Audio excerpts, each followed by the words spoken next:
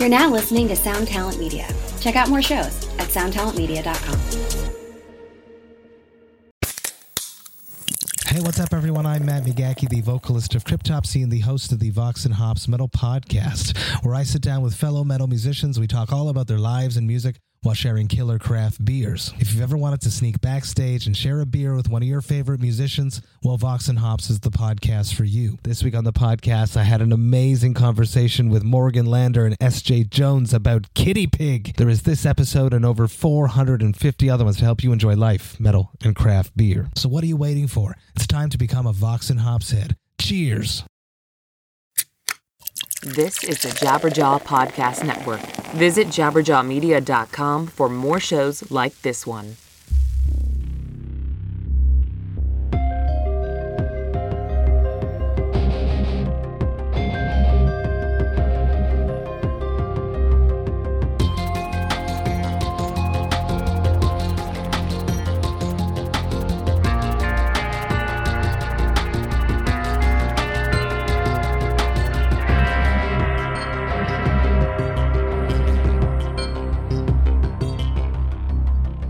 What's up?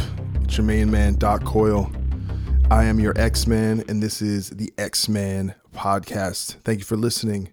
You'll probably notice from the intro, as well as the intro on the previous episode, that I have joined a podcast network called Jabberjaw Media, and that was through my buddy Mike Mowry from Outer Loop Management, and it has a whole bunch of awesome podcasts on there and shows that I've been on as a guest, and I listened to one called 100 Words or Less with Ray Harkins, which I was a guest on, the Metal Sucks podcast, which I was a frequent guest on, and the old hosts from that actually have a new show called The Metal Podcast, and hopefully I'll get to go on there and bust their balls.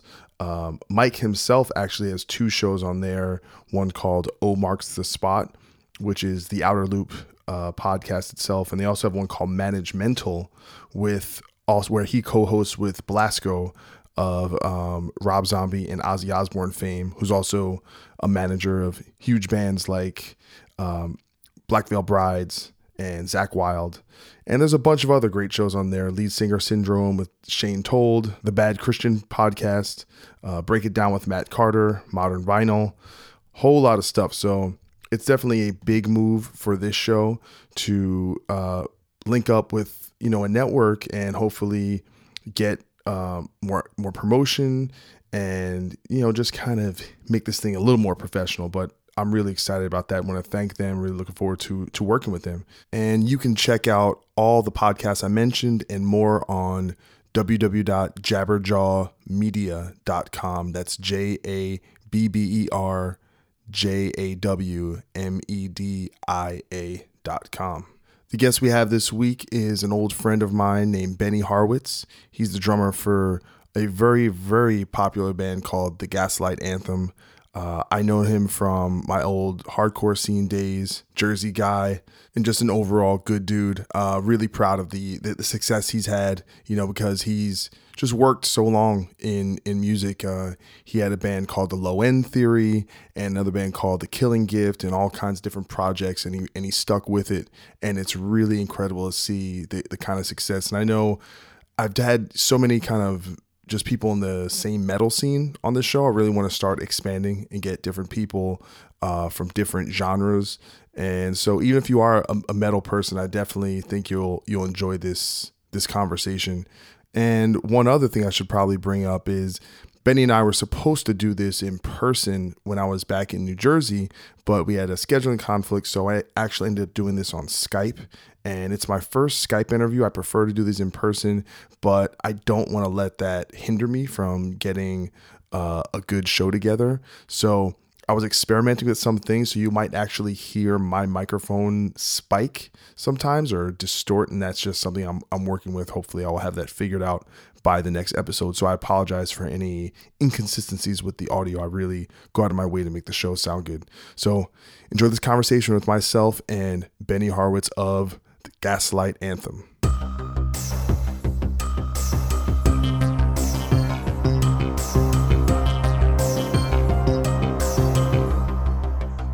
Anyway, so we have my good friend, my old friend, Mr. Benny Horowitz of the band Gaslight Anthem on the X-Man pod. Say hello to the podcast fans.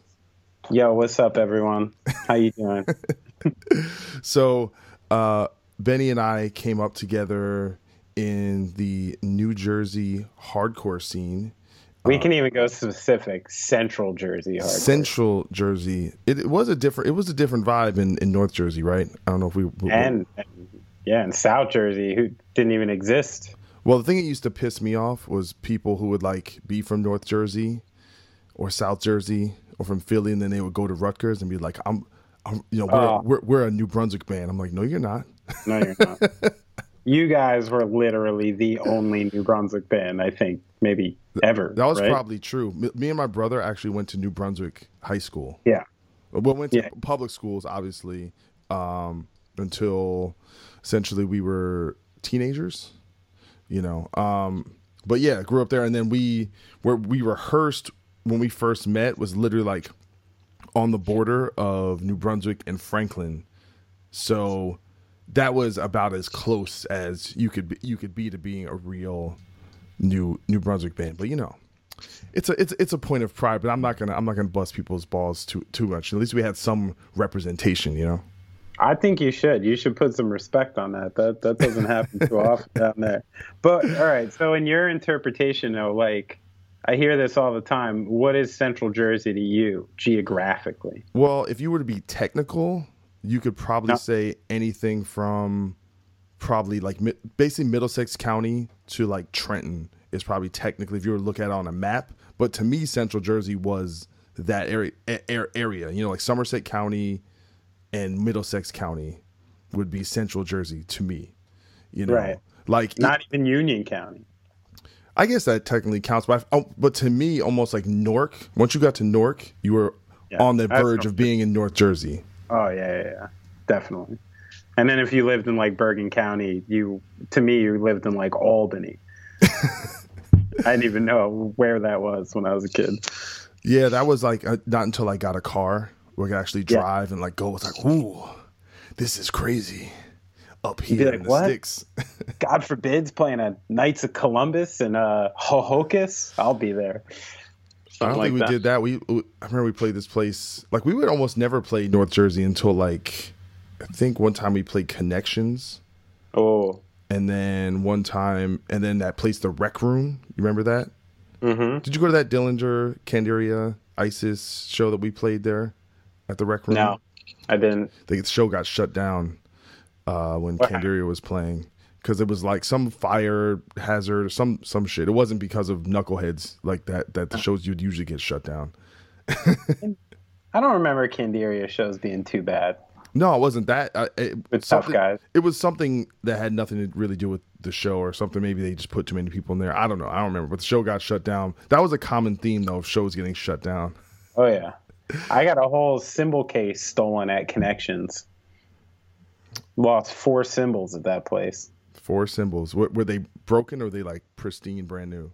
Couple cracked, but I mean, I was playing Connections, bro. This is way before I could just like replace a cymbal. That was the problem when that happened. That took me like I don't know how many pizzas I had to deliver to rebuy that sack of cymbals. Well, I think that's probably the burden of being a drummer. Like, it's the worst. You guys have it the worst. You have to move the most gear, spend the most money. You get the least amount of attention. If you fuck up, everything fucks up.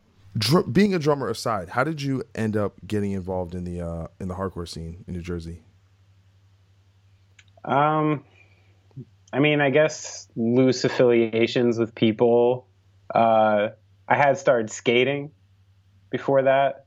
I'd met a kid in 6th grade named Steve Lawson, who we actually met in 6th grade drum corps in the band, school band.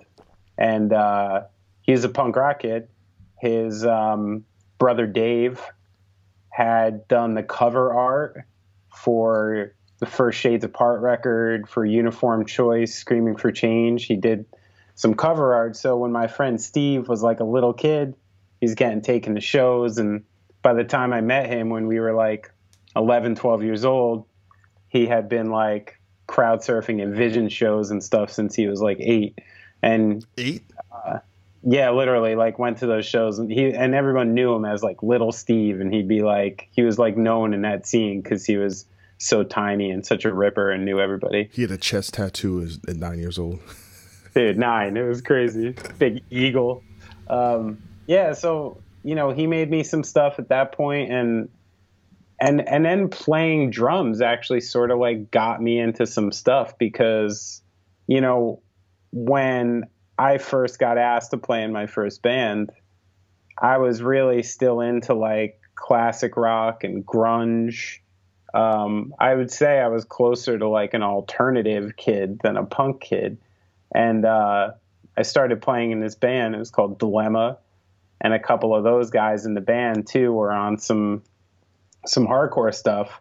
And once that band started playing, we kind of started playing in the local hardcore scene, and that really opened my eyes once we started playing these shows and connecting with bands and little scenes from other towns and stuff like that. And it was like a good like year or two kicking around in these basements and playing these local shows till we even went to New Brunswick for a show. I mean, our scene was really like small, and there was like 10 just good local punk and hardcore bands that would kick around, and that was my initial entry. And I just I fell for it hard, man. It was a similar time in my family where things were getting fucked up. Family split up, and I was looking for something, and I found something, Yeah, the band you were in when I met you, or I imagine that the band was active when I met you, was the Low End Theory. And was that like your first band that did actual stuff, put out records and tour and do things? Yeah, I had some bands in high school that had managed to get like 7 inches out and stuff, but only played out of state a couple times. The Low End Theory was the first band that like got signed, like went to a studio, went on tour, did the whole thing. And I joined, that started when I was like 17, and and it got kind of like serious like the year after, like when I was like 18. Did we ever play any shows together? I don't remember. I don't think so. I think it would probably be right at the beginning of that. Oh, you know what? Did you guys play that big benefit at Manville? No, we never got invited to play any of those. Oh, sorry. Hey, no, I'm still mad. All right. That was me. It was either me or Tim Shaw that ignored you. I'm not sure. Well, what's funny about that is like back then we were so ambitious to like do stuff and get a chance play in front of people. We're like, you're not even thinking that, oh, that's like a benefit for someone to help their lives. You're making it about you. Of course. So, dude, I was all about that. I knew that life. I know that life. No, that was the Manville Elks Lodge. That was the first hardcore show I ever went to. It was Candiria, For the Love of. I remember every band that played. For the Love of, Train of Thought, Blood Rust. Yeah. Clubber Lang. That's awesome. I think that was it. Maybe Navi played. Maybe they opened. Yeah, I think they did actually. But I literally became all those bands. I became friends with every single person that played that whole show. But the reason we found out about the show was because of For the Love of. We met them at a rehearsal space, and we were like, "This is the greatest band I've ever heard in my life." And then we went to the show, and I was already a fan of Candiria because they used to play them on WSOU all the time. So it was. Which rehearsal space was that? Big Noise. Oh, you met him? You met For the Love of at Big Noise? Yeah, that was our spot. That's where we used to rehearse. Yeah, that was their spot too. Yeah, Strength and all those guys used to always practice there. We wrote awesome. We wrote like 3 records at Big Noise. Like the first, God forbid, records we wrote there. What a beautiful, beautiful. For the Love of, when they came out, like absolutely blew my mind. Like that band. I remember a time when that demo came out. Like it just like hit me in that way. Like I couldn't take it. And me and my brother were blasting it in his car. And we got so amped up that we were stopped at a stoplight and both got out and just started fucking swinging and doing karate moves in like the middle of an intersection, just blasting For the Love. We couldn't control ourselves. There was just something about it. I still listen to that shit and For the Love of, like, that ages well. That still gets me worked up, man. It is the most influential band to God forbid of that entire scene. Like, it was the first time, because the thing about them, even in hindsight, was that the musicianship was really a notch above 90% of the bands in that entire scene. And they also, you know what? I'll probably play one of their songs on here so people know what we're talking about instead of us. That'd be awesome. So this is Doc. I'm gonna cut in real quick and actually play you a song from the band For the Love of. This one's called "Crawl to Hide," and it's the opening track from their "Feasting on the Will of Humanity" LP. It was originally self-released and then Ferret Records put it out. But I actually, just for the sake of this, I went on iTunes and rebought the record because for some reason I don't have the CD or the MP3s with me. So I got no problem supporting the cause. But anyway, check it out. Listen on. This is the truth of it. Fighting leads to killing. And killing gets to warring. And that was damn near the death of us all. Ladies and gentlemen, boys and girls, dying times here.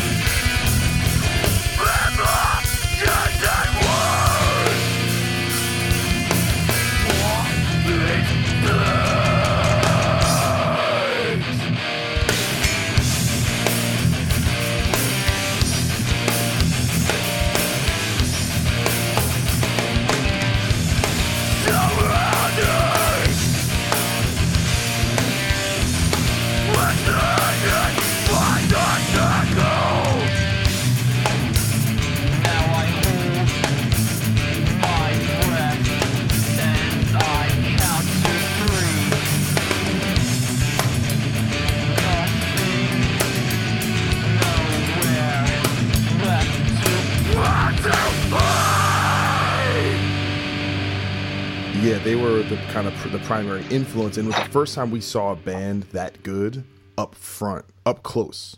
You know, I would say, like, yeah, I could listen to Pantera records, I could listen to Machine Head, but I'm not going to be able to go to a rehearsal and kind of be able, because once you see a band in front of you, you're like, oh, it makes it more realistic that you could get, I don't know, it's a weird thing, but you see, it's like kind of getting, maybe going to a film and being able to see behind the scenes and how they actually make the special effects and stuff. I don't know.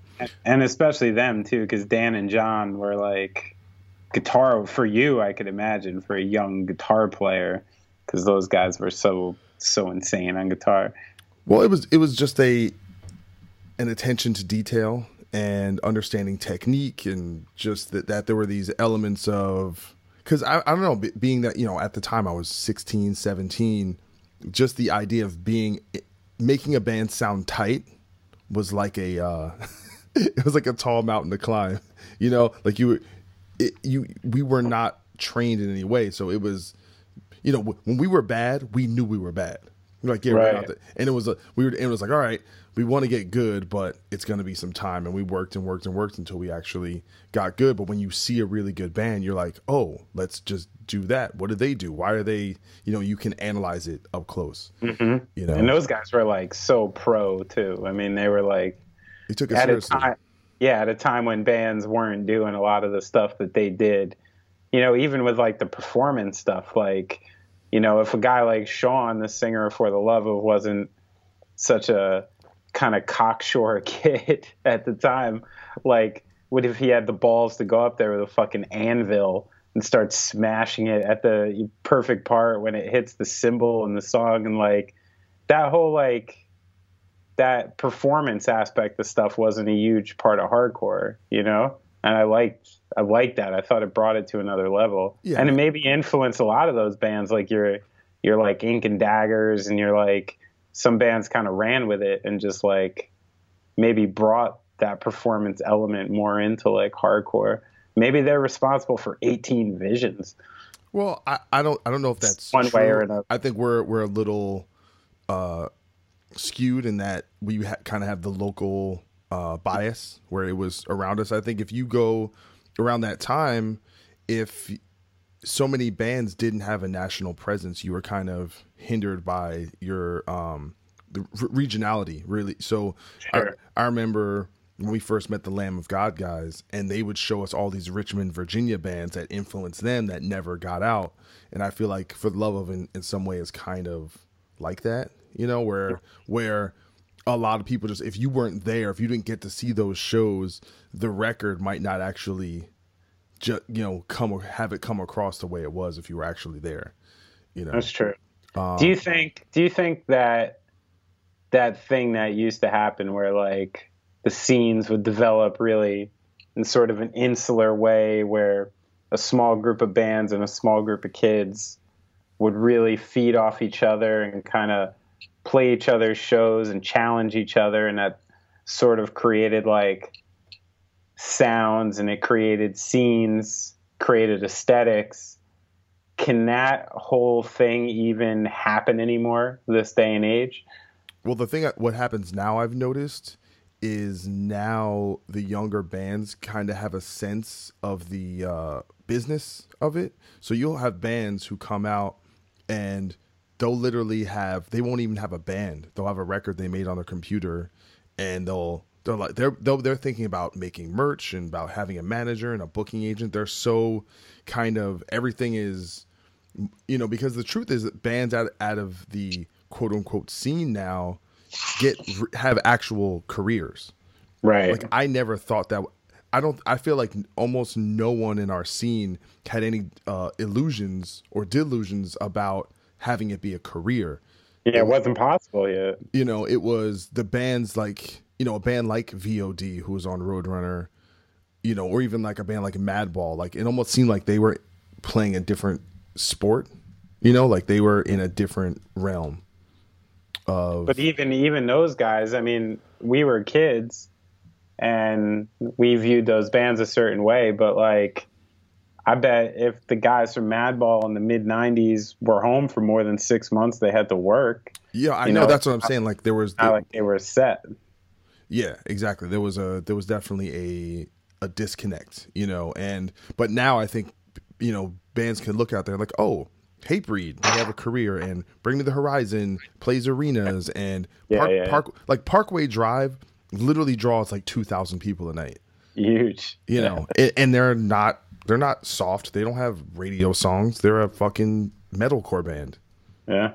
So it's like, so people see that, but I think what you have definitely lost is regionality, right? So but they have beautiful surfers' bodies. They're attractive men. They're a really good live band, actually. Yeah, they're fun. They're super fun.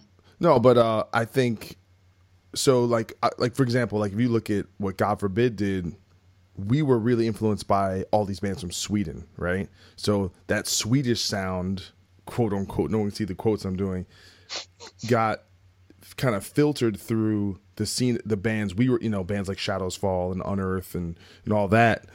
And that was almost a precursor to what happened, where you could be from far away and adopt someone else's sound. And then so there was a time when you had to be from Sweden to sound like that, but then you didn't. Right. Whereas so the influence we got from the band, like to me, I found that there was a groove to the Northeast sound, right? Whether it's Candiria or whether it's Biohazard, whether it's Life of Agony, there was just something about that was common. Whether so we had it, and E-Town had it, and even Dillinger, when they wanted to lay it down, they could. Their breakdown parts. Well, they understood it. Like it's a kind of language, but came up with it. Yeah, but it comes from that, just being around that environment. Even Anthrax has it. Because they were influenced by the New York hardcore scene and all that stuff. So it's definitely something where I don't know if that is a thing anymore, where people are really influenced by the immediate bands around them, as opposed to, well, no, now I have Spotify and I can listen to literally every band in the world and can be influenced by anything. And things are, and you have things like Live Nation, which has essentially created a network and a monopoly of venues, whether it's AEG or whatever, so these things get filtered. And I know there definitely still is a DIY scene. You look at bands like Code Orange and Nails and that whole kind of scene, like that's definitely kind of on the come up. And obviously I'm not connected to it as much as I was, or maybe in any way at all anymore, unfortunately. But I definitely know it's there. But I think the commerce aspect has become more kind of materialized. Even someone could look at a band like Terror, that's literally been, a working band that has a career for whatever it's been, 15 years, whatever that band's been around. I don't even know how long, but someone can at least look at that, even if you're a hardcore band, and say, oh yeah, you can do that and have a career. You can see it. It's very immediate. I mean, hell, now you can even just go and hit a motherfucker up on Twitter and be like, hey, how did your band make it? And they can tell you, It's true. So the mystery is gone. See, the funny thing is, see how I came here to talk about you? We ended up talking about the scene. Yeah. So what you gonna do, man? We're just talking. No, I love it. So kind of going back to that realm, like how do you feel about Low End Theory now? Like what's your reflection on it? Did you think it was any, like, do you listen to it now and be like, well, that's do you have any hard opinion about it, or how do you feel about it? No, I actually, and I know it might sound cheesy, but at some point or another, I fall in love with every record I put out. Yeah. And I kind of don't find it worth working on or putting it out unless I do. So as if, of course, I listened to something I recorded, scary to say how long ago it is now, close to 20 years, at some point. But so of course, when I hear some of the parts and I hear some of the drumming, I go, all right, I'd maybe approach that a little differently these days. Or just some of the shit, I'll slap my head. I'll be like, Jesus Christ, what was I thinking? It's ridiculous. So I'll still kind of self-critique myself in that way. But I do listen to records like that with great nostalgia and fondness. I really do. I love that stuff, man. I do.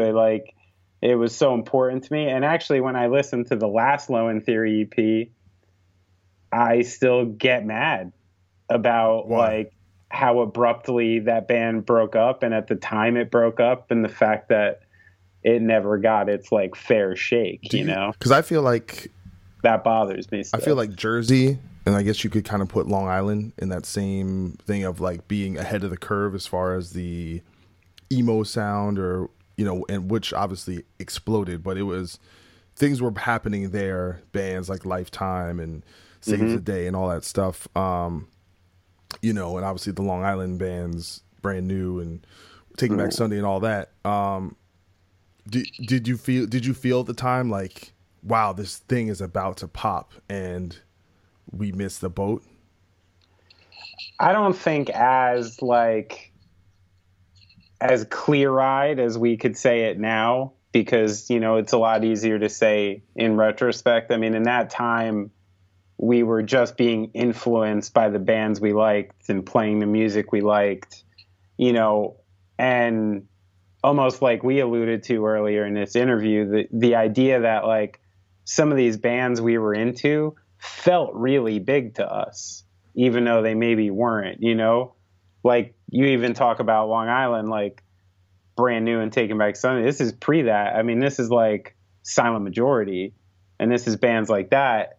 And to us, Silent Majority was like a really big band, because Silent Majority, essentially to me, like at the time, any band that was just like getting out of town and putting something out and touring was like a great success, and so we felt like we were definitely part of a scene and part of something that was like new and awesome. But I don't think we had the wherewithal to know that we were on like the cusp of some bigger wave or something like that. Mm-hmm. Now I do. And now I realize like we were kind of like on some shit like early, like before a lot of those bands were. But, it's something that maybe used to bother me, but I think a lot about the way music is and the way art is. And you've seen it a million times now because you've been around a long time. Like, not everyone who's good makes it. Not everyone who got there early makes it. And more often than not, the band who stole from the pioneering band and kind of cleaned it up and made it a little better is the one who actually gets mad famous from it. And that's just like, it's just the way it is, like, yeah, no, I definitely agree with that. And, I feel like I've almost been on both ends of that, like almost like missing one wave and then catching the next wave. And then, and then you'll hear other people, man, why is this band big? Like on my last podcast, I had Mark from the band Suicide Silence on, and he was literally asking me like, why didn't you think your band got to this level? I'm like, dude, I don't look at those things in those terms. To me, there's no should have or what. It's just like, it just is. That's what happened, and that's okay. There's nothing, there's only an issue when you run into what your expectations, if you're saying, well, I should have had this, I deserve, like me, I don't even believe in the word deserve. That doesn't mean anything to me.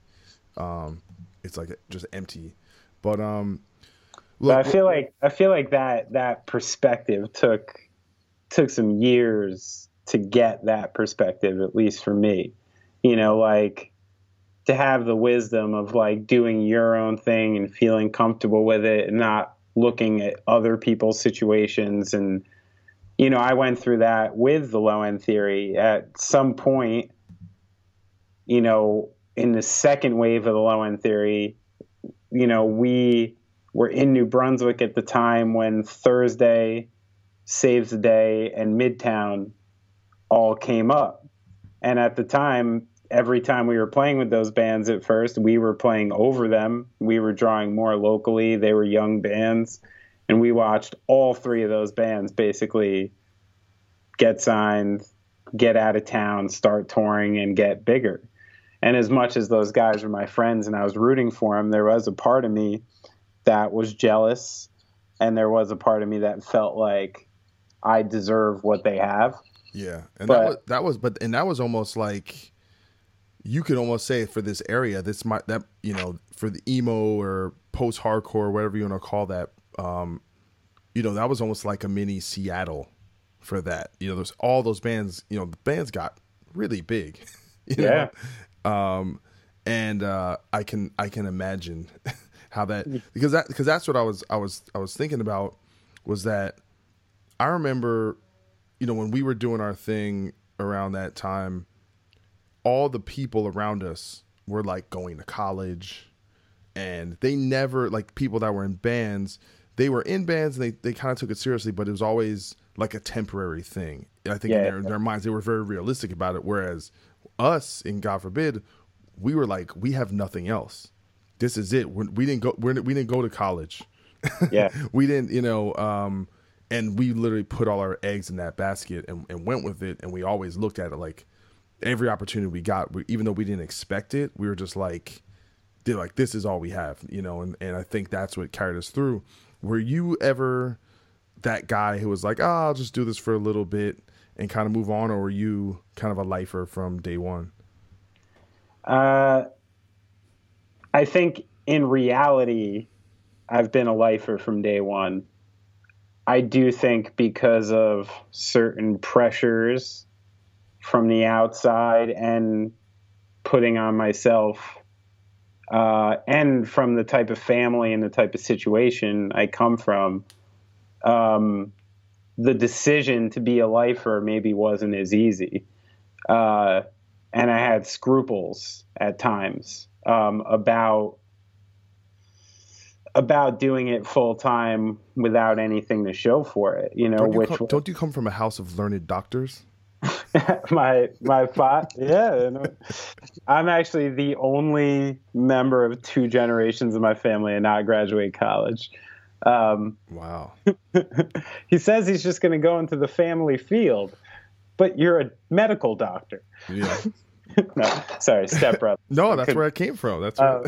But yeah, no, but that was a real thing. I mean, like, my father's an educator, my aunt's an educator, my uncle's an educator. And I'm not just talking like teachers, like I'm talking like college professors and doctors and like real academics, where like college and academia is like really important to them.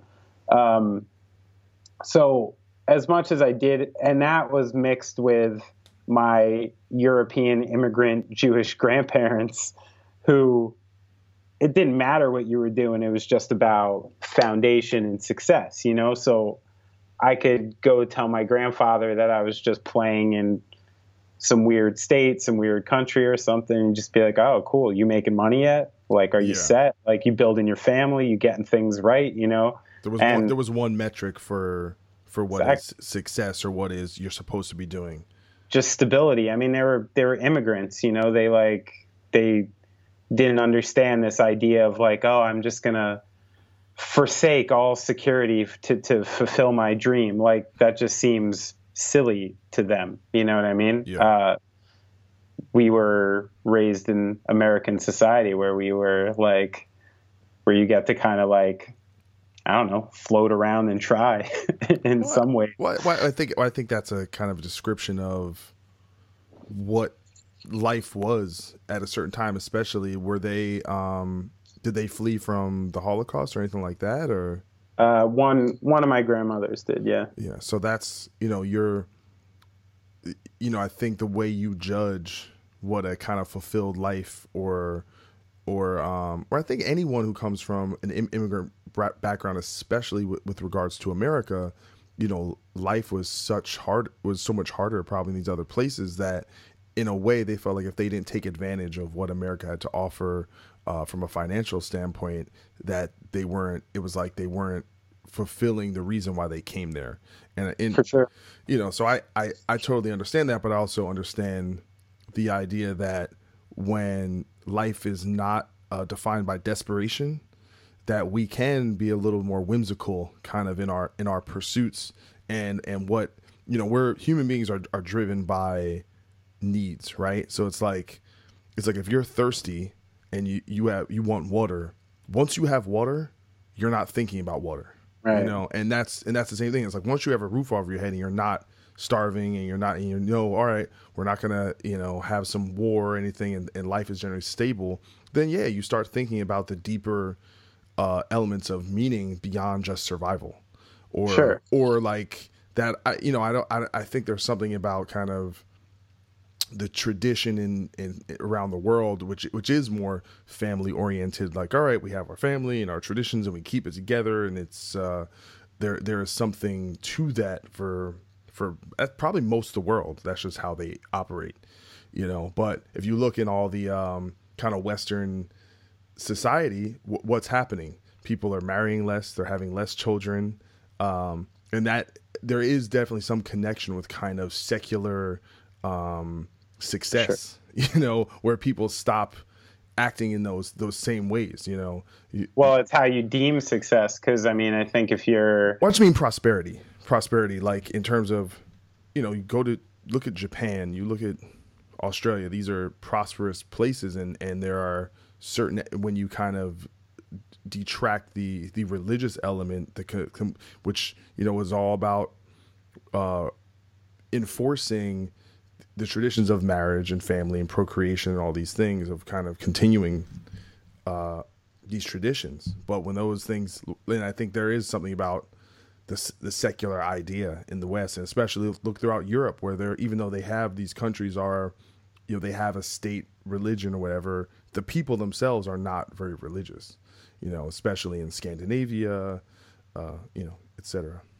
Definitely. Well, I think the thing at that time was like, as much as that pressure was coming from that side, there was also a part of me that was realistic, not about music, but just about life, and like, I knew what a loser was. I grew up around a lot of fucking white trash dudes who had no futures.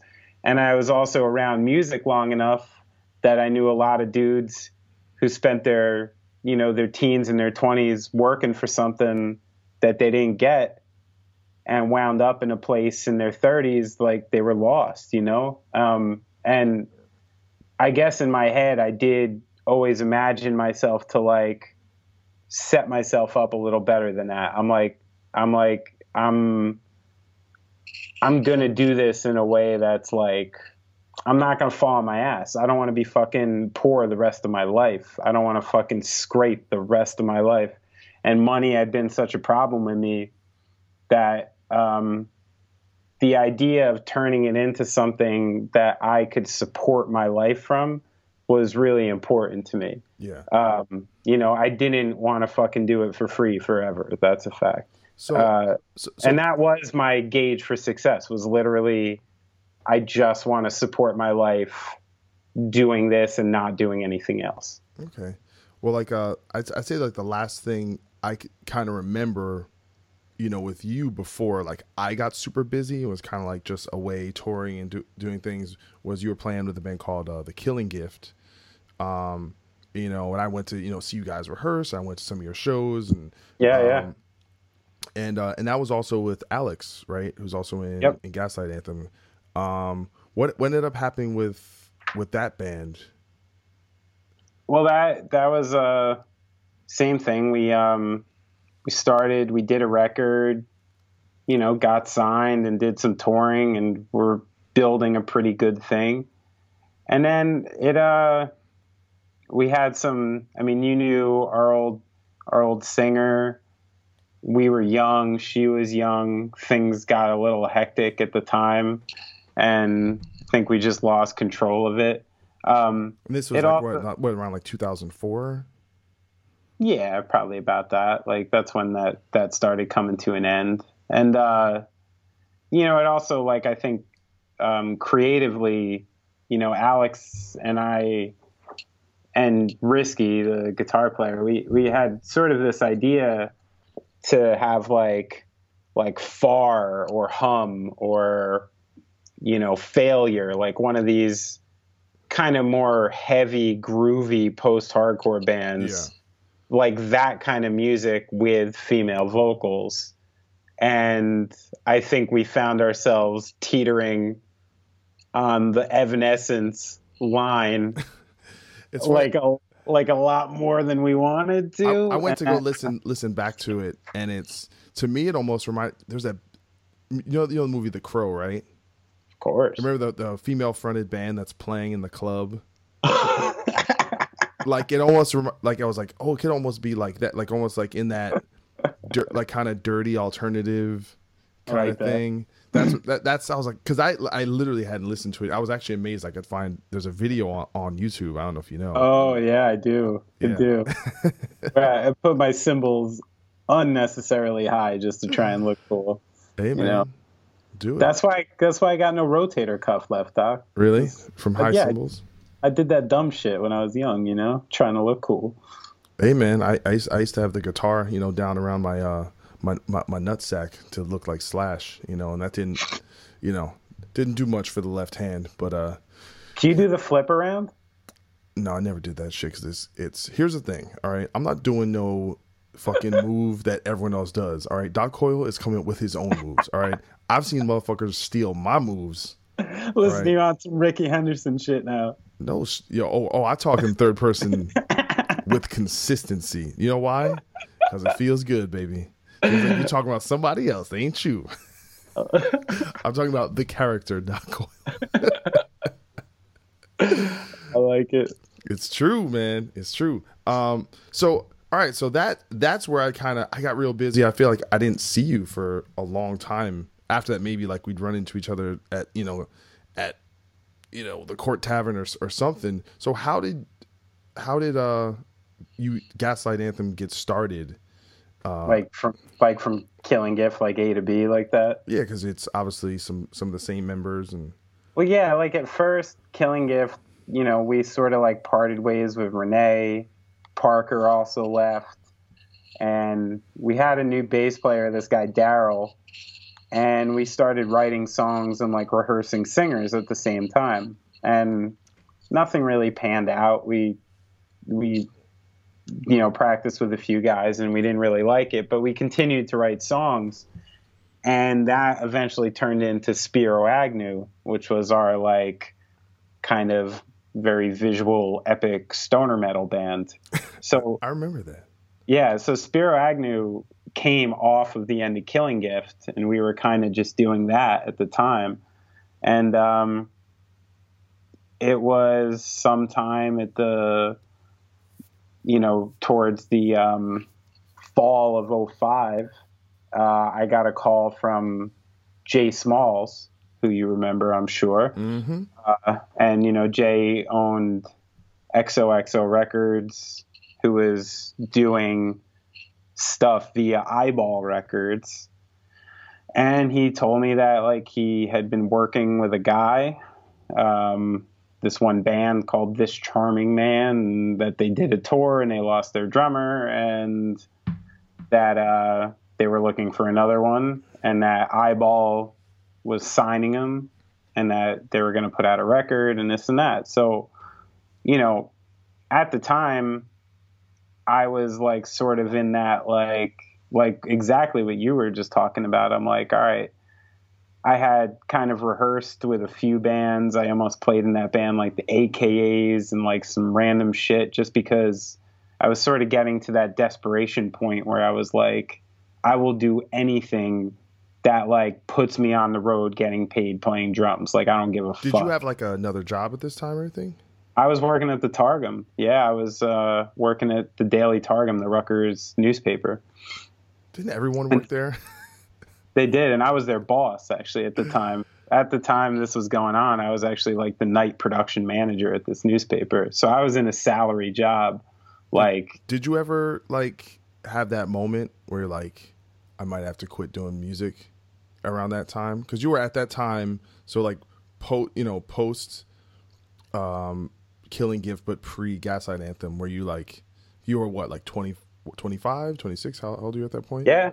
I was 20, 25, and almost 26. And yeah, I never in my head had the idea of quitting playing music. Like, that's never been an option for me.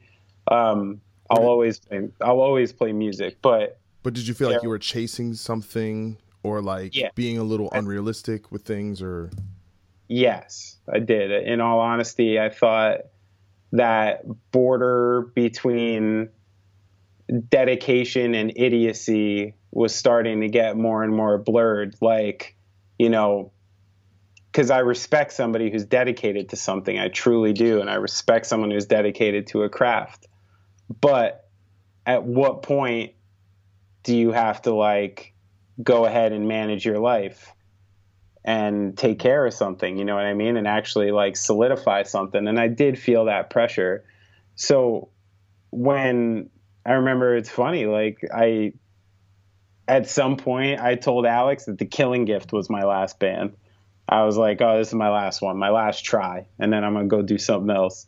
And then like, I'm still doing a stoner metal band. And then this call happens. And then by the time I'm in Gaslight, I'm like, all right, this is my last band. So like I told you before, I'm like, I think in reality, I've always been a lifer and I'd never wind up doing something else.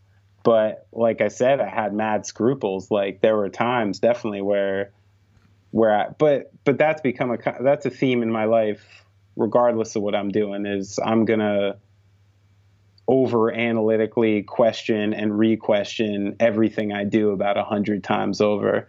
And so, I mean, there's like no decision I'll make in life that's made with 100% certainty. That never happens. Mm-hmm. All right. So at that point, so Jay gave me a call. He said this guy, and I'm like, okay, cool, interesting. And I listened, I believe, to a MySpace at the time of a few of the songs. I like the way you say that, where you put the emphasis on the space. MySpace. And, and I remember hearing it and being like, at some point in like the Low End Theory, I remember being like, all right, I'm into being in good bands, but I'm going to need a fucking singer at some point for me to be able to do this for real. And I remember hearing this Charming Man songs online and thinking like, music's a little mid-tempo for my taste, you know what I mean? But like this guy can really write songs, and he's got like a rad voice, and every single song on here is like got a hook, and I'm like, that's definitely worth like checking out. And I went up there. I drove up to North Jersey, where Brian and his wife were living at our bass player Alex's family's house, in this big house, and they were living together, and we were able to play in the basement and jammed with them. And it's funny, I was all like cavalier about it then, and I was like, oh, like Brian offered me like the job basically, like now, right away. To play in Charming Man, or it was this was to play in this Charming Man, yeah. And Brian offered me it, and of course I was like, yeah, I'll get back to you, man. Like like such a fucking dick. And I like had to go think about it and this and that. And I remember, it's funny, it was that whole crew, I'm like Luke Bodenstein's crew, like John Zajac and all those guys. By the way, Luke is one of my best friends and one of Benny's good friends. Old friends, yeah. So then they did this big Labor Day barbecue every year at Johnson Park in Highland Park, or Donaldson Park, I'm sorry, in Highland Park. And I remember deciding at that barbecue that I was going to like play with them. So it was actually at John Zajac's softball Labor Day barbecue, September 2005, that I actually like called Brian and was like, sure, I'll do it, And then we had that band. It was an old guitar player, Mike, and Brian and Alex Levine. And we went in fairly quickly after that to try and record the first record for Eyeball. And things didn't go well. We weren't ready. It was rushed, and put us in there with a producer who, like, none of us were really accustomed to working with producers yet. And it was kind of odd. And it just didn't work out. And basically Brian was offered a deal that was essentially like, you can stay on Eyeball if you like fire your band, and we get you like a house band and you just like play this kind of way, And Brian kind of just like took a chance on the people he had and just went with it. And we left Eyeball. And when that happened, Jay was there with XO, just like, yo, I'm cool, I'll still put out the record. And not long after that, we did a tour, and the old guitar player Mike had to leave, and I knew Alex from Killing Gift and Spiro, and I always thought he was great. I never wanted to stop playing with Alex, really. So I got him in that, and that's when it turned into Gaslight, and off it went. So now, a lot of people that listen to this show, I've mainly had all these like metal dudes on here. And one of the reasons why I wanted to get you on sooner than later was to like diversify the roster. So if you motherfucking metal motherfuckers are listening, I hope I'm filling your fucking affirmative action quota here. Ain't no affirmative action. I need you, brother. I need you. No, but I want to. People don't. Some of the people that might listen to the show might not have an idea of how fucking huge your band is. This motherfucker told me, he's like, yeah, man, playing Radio City Music Hall. I'm like, okay, no. I guess that's how you living. All right, so you got hold on. I'm gonna ask some questions about how big your band is. Y'all got any platinum records? No. You getting gold records? Not in America. You don't have any gold records in America, but you got some gold records though on your wall from Germany. Where are they from? UK. Okay. All right. There you go. You got any Grammy nominations? No. No Grammy nominations, man. This is some old bullshit. But anyway, you all right. So after all this time, you get in one of those bands. All of a sudden, I start seeing at your shows, fucking Bruce Springsteen is playing with you, motherfuckers. Yeah. And you're playing these massive festivals, and you're doing all this fucking huge stuff. And like I went and I wasn't, at the time I wasn't really super familiar with the band. So, I was like, go check it out and stuff. And it sounds like, I'm listening, I'm like, this is like grown-up music. Do you know what I'm saying? Like, and I was actually like listening, I was like doing my research, and I'm listening. Like the first EP almost reminded me of like Social D or something like that, like in that vibe. And like and then obviously the 59 sound, that's where things, I think that's where most people make the Bruce Springsteen connection, just with the way it's produced, and obviously being a New Jersey band and that whole thing. And then listening to some of the newer records, it seemed like the band got more polished, and kind of even whatever the first song off the last record actually almost sounds like could be like a grunge thing. So it's like there's a lot of evolution within the band. But yeah, it's like grown, like it's music that if you played it for someone's mom, they'd be like, yeah, this is nice. Where it's like, which is the complete antithesis to like all the bands we did when we were younger, right? Yeah, for sure. Was that weird for you? Like, did you feel like, oh, this is something different, or this was like, no, this is what I'm trying to do. I'm trying to get at it. Fuck all that old stuff. This isn't where I want to be. No, it wasn't like, the thing is, I've always been behind the music we made. There was never a time where I was like questioning what we were doing. I always felt good about it. Yeah, but did it feel like, because to me there's a big difference, like where you're like, wow, I'm finally, like when you're putting that first EP together, or maybe it was on the second record, I don't know, but where you're like, oh wow, I'm in a real fucking band. Like this is, when that happened for me, actually, Doc, was like, it was long before like the soccer moms started coming to see us. It happened when I was on tour roadieing for We're All Broken, opening a tour for Thursday. Mm-hmm. And Gaslight had just started, and we had a 3-song demo. And I was like the guy in all my other bands. Like I booked shows, I was the dude in all my other bands. So I knew a lot of fucking people from booking shows, and I spent a lot of years calling people for help. You know what I mean? When Low End Theory, Killing Gift, like any of these bands I had needed shows in other cities, needed to put records out, needed distribution, needed any number of things, I was calling everybody I knew for help. Like that's the way it worked. Like that was the scene, And Gaslight put out this demo, and I did the same thing I always did. I like hit up my people. I started trying to get shows. I started trying to do this. And right away, like I noticed something different, like there was something different about it, where it was almost like I was getting the impression that it's like, oh, Benny's got actually like a new band, like for real this time. Like, like I don't have to just help this guy because I like him. I actually want to because I like his band. which was fine with me. So I started picking up on the fact that it was just different. Like, people were far more receptive to it than they had been to things in the past. It had a natural momentum. Exactly. And then I went on that tour, and, you know, We're All Broken played like first of four. I just came to hang out, you know, they weren't paying. I was just like selling merch and driving and roadieing and just whatever.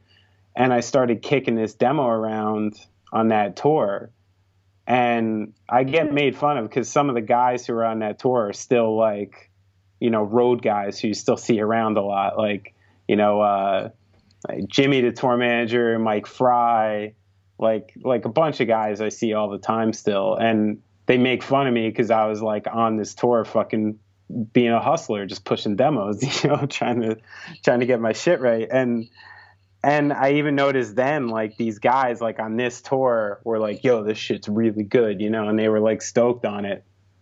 And I kind of realized at that point, I'm like, this thing's got, like, this one's, like, real, you know, like, and this one, like, has a lot of potential. And I think I knew that, and I knew how special it was because of, like, how many years I had, you know, kind of really, like, with that Sisyphean task, you know, pushing the rock uphill, like, because I didn't have anything that, like, could get me what I wanted, sort of, you know? Mm-hmm. So you understood there was a reception that was different, but what about, like, on the ground? Like, when did the band start hitting in terms of selling records, having people show up at your shows? Was that a pretty immediate thing, or did it take some time? Yeah, I mean, it was to us, it felt very slow and progressive. In the grand scale, it actually did happen pretty fast. But, you know, again, it was like I was dealing with such a tiny sample size, you know, like I had never been in a very successful band before this. So you had really not too much to compare it to. No. So literally, man, like, you know, if there was a show that 10 kids were singing along at and $100 of merch was sold, I was like, fuck yeah. Like, that was good for me. That was like a big night, you know, like, so at that point, man, when stuff started happening, literally like every step of the way was like just the best, you know, every time it happened. Like, did you notice, like, because of the scene I think we came from, and like I said, none of us had those expectations of anything. Did you notice, like, people treating you differently, or people like dick riding like that? Did that start to creep up at all? Also, you start hearing from motherfuckers you ain't heard from in 10 years. Yeah, for sure. For sure. I can't say that shit didn't happen. And I can't say that when Gaslight went on break, there's a lot of people I'm not hearing from as much, you know? But that's real, man. Like, and that's, I don't know. I don't take that shit that hard. Like, the only thing I would take hard is, like, because I like to think of that as people, you know, being genuinely excited for you. Because, I mean, really, how much can I give someone? You know what I mean? No one's like you know, it has happened where I've been hit up for money, but, like, I feel like for the most part, people are excited for me. I think the thing that would fuck me up the most is if, like, people like you had something to say about what I did. You know what I mean? Like, if I had to go back to New Brunswick and people are like, oh, Benny, you, like, played out your people to get what you want, or you did it some weird way or something like that. Like, I'm pretty, like, I feel good about, like, the path I took, you know, to, like, get where I'm at. And I think most people I know and most people who saw it got respect for me and know that I did it a certain way. And if someone had something else to say besides for that, I'd be pissed. And I have been pissed at a fucking couple people who said shit before. Like, because that I'm not going to fucking take. Like, I'm not going to go back to New Brunswick and have someone try to play me out. Like, yeah, that pisses me off. Well, it's weird. I feel like in some ways because at least from the heavier side of things, we were, God forbid, was one of the most successful bands that came out of that, you know, to whatever degree you want to say that is from that scene. I mean, obviously we never got as big as Dillinger. We never, there's definitely things we didn't get to, but in terms of what was going on, we definitely went, to go from, playing the M&M Hall to playing Ozfest and actually like selling records and people giving a shit and, being able to like pack the Starland and shit like that was, pretty crazy for us. Sure. But there's also what we were doing, there's definitive kind of, I think, limitations to where you can go, so to me to see, it's still relatively underground, but to see what you did, it was for me, it was just like, in a way, it was like we sent one of our representatives out into the regular world. I was just so happy because to me, you were like one of the realest dudes, like, because I saw all the work you did leading up to that. To me, it's just an amazing story. That's the main thing about why I do the podcast, is to like tell people stories of how they got from A to B, or A to Z for that matter. And that was just the thing. It was like, wow, like one of the good guys actually won. Do you know what I'm saying? Like, that's how I felt. It was like, it's definitely like, for me, like a vicarious success. Like, well, we're all winning, One Hit Thunder is a podcast where we both celebrate and have a good laugh about bands and artists that had just one hit that we all know. Each week, we're joined by a guest from the world of music or comedy to learn more than you ever thought you would about some songs that you can't forget. And we decide if they brought the One Hit Thunder or were nothing more than a one-hit blunder. Look, if you listen to the show, you're probably going to laugh, and I guarantee you're going to crush next time the bar has music trivia. Tag Team, Jane Child, Meredith Brooks, Looking Glass, Sean Mullins, Eiffel 65, EMF, Crash Test Dummies, Crazy Town, Chumbawamba. We have hundreds of episodes in our back catalog and a new episode each week, so pass the Dutchie, make sure you're connected, and subscribe to One Hit Thunder wherever you get your pods. Bowie, Dylan, Marley. You've heard the names and maybe you've heard their songs, but what about the stories behind the records that made titans of music like these so universally loved and important? Join me, Josh Adam Myers, host of The 500, as each week I go through a different album from Rolling Stone magazine's 500 Greatest Albums list from 2012 with an incredible lineup of comedians, actors, and musicians talking about how the music has impacted their lives. New episodes of The 500 come out every Wednesday. Listen now wherever you get your podcasts. Hey you, do you have any plans this year? How's that going? Did you get 2020'd? Well, welcome to a brand new podcast called 2020'd, where myself, Benny Goodman, and my good friends Corey Pazin and Siobhan Cronin from the band Lost Symphony also got 2020'd. And since the world ended this year, we decided why not just check in with some of our friends in the music industry and see how everyone's doing. We're going to get a candid look at life on and off the stage, as well as the mindset of some of the most successful people in the entertainment industry. New episodes drop every Sunday and Wednesday at 9 p.m. Eastern. And you can listen at 2020-d.com, soundtalentmedia.com, or on your favorite podcast app. I very much appreciate that. It's just amazing. And I don't know, like, and I guess the thing I was always that I didn't know, because I felt like it was you and Alex, like when that band was first going, like were you guys part of a scene? Did you break the band in like a scene, or is that world just a completely different vibe in terms of how you get out there and spread the word? Yeah, I mean, at first we were, for sure. Like, there was a few bands local that we were playing a lot with. We were doing shows with like Scream Hello a lot in New Brunswick, Spin the Kill Takers we were playing in the city a lot with. Did you ever do like a Warped Tour or anything like that?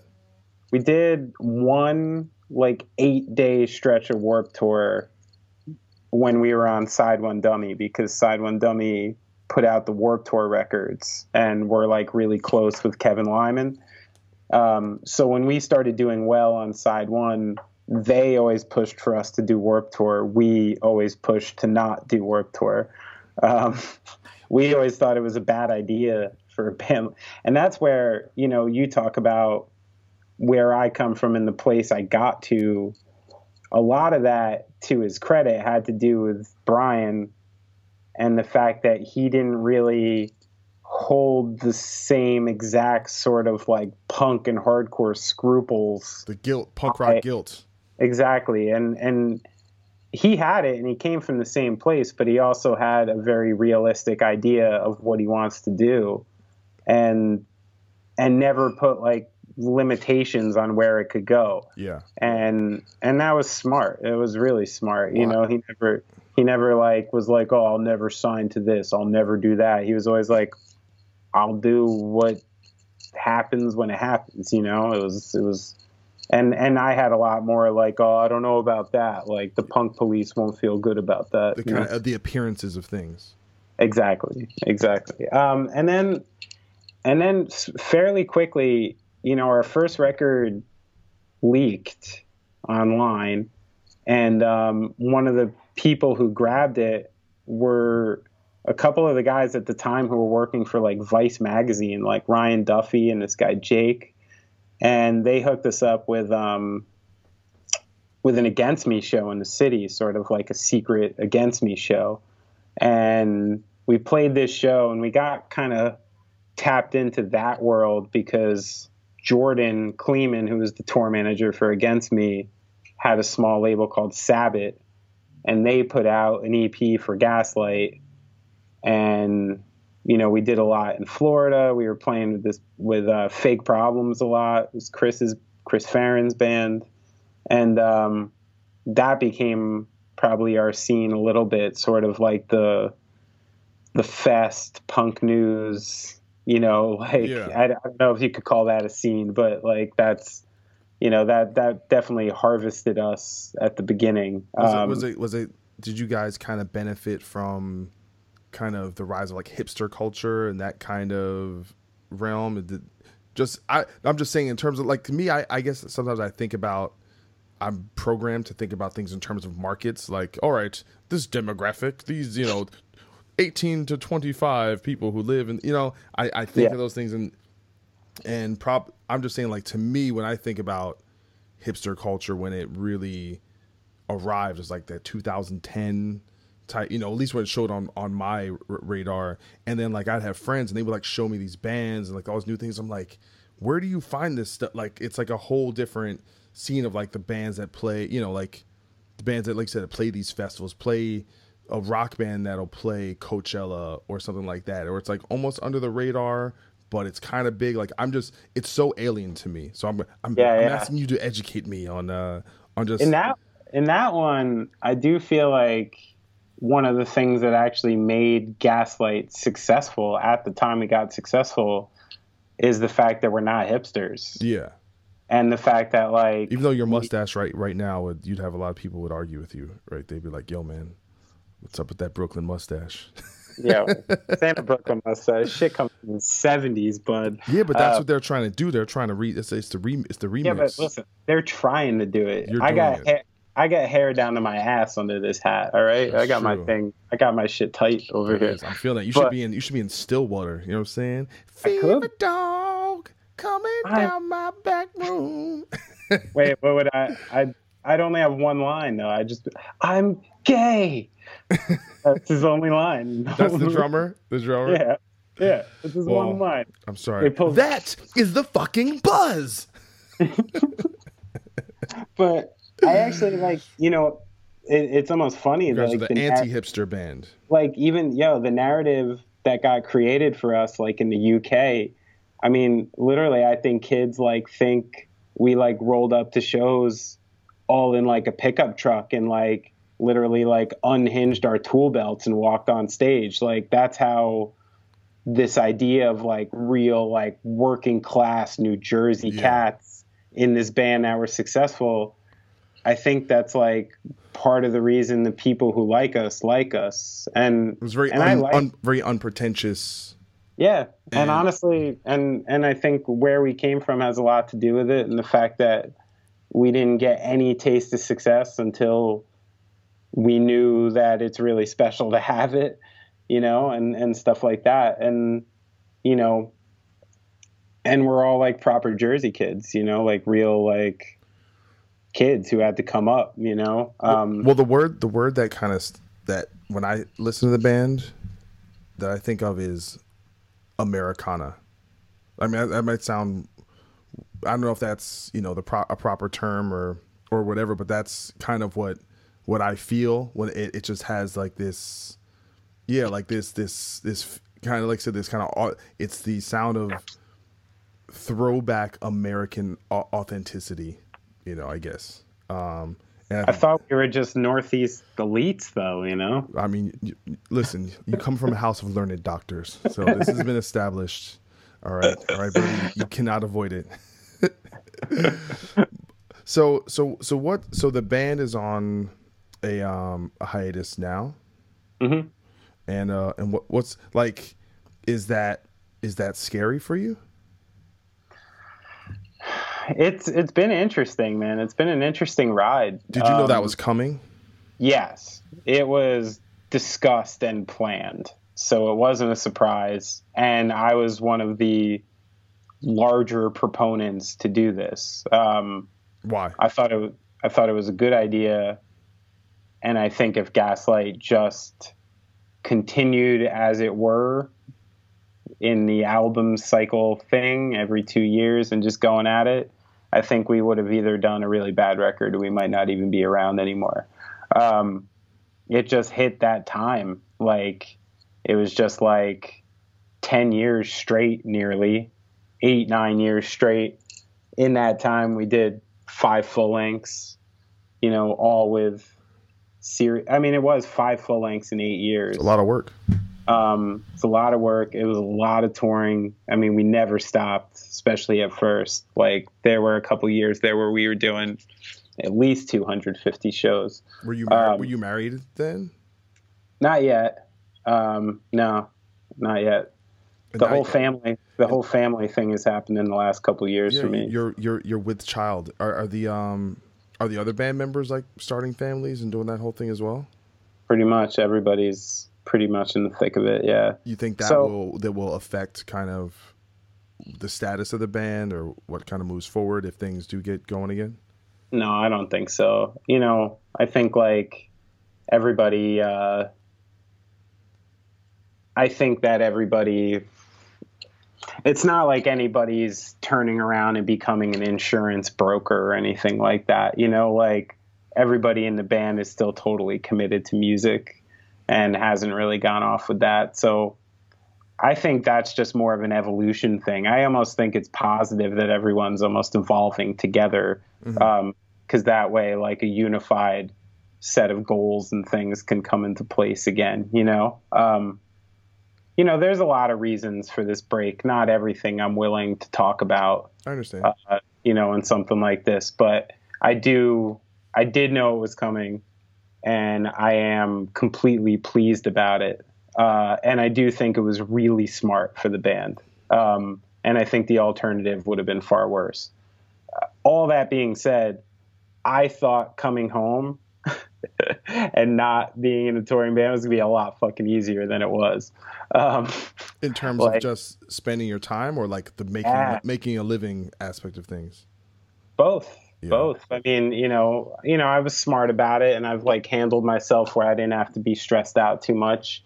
It was more a feeling of self, a feeling of being lost a little bit because, you know, even prior to being a full-time musician, like I've always just been a worker, you know, like I've been on my own since I was 17. So like when I was home, I was working a lot, you know, I was just making money, working, partying, like doing my thing, staying mad busy.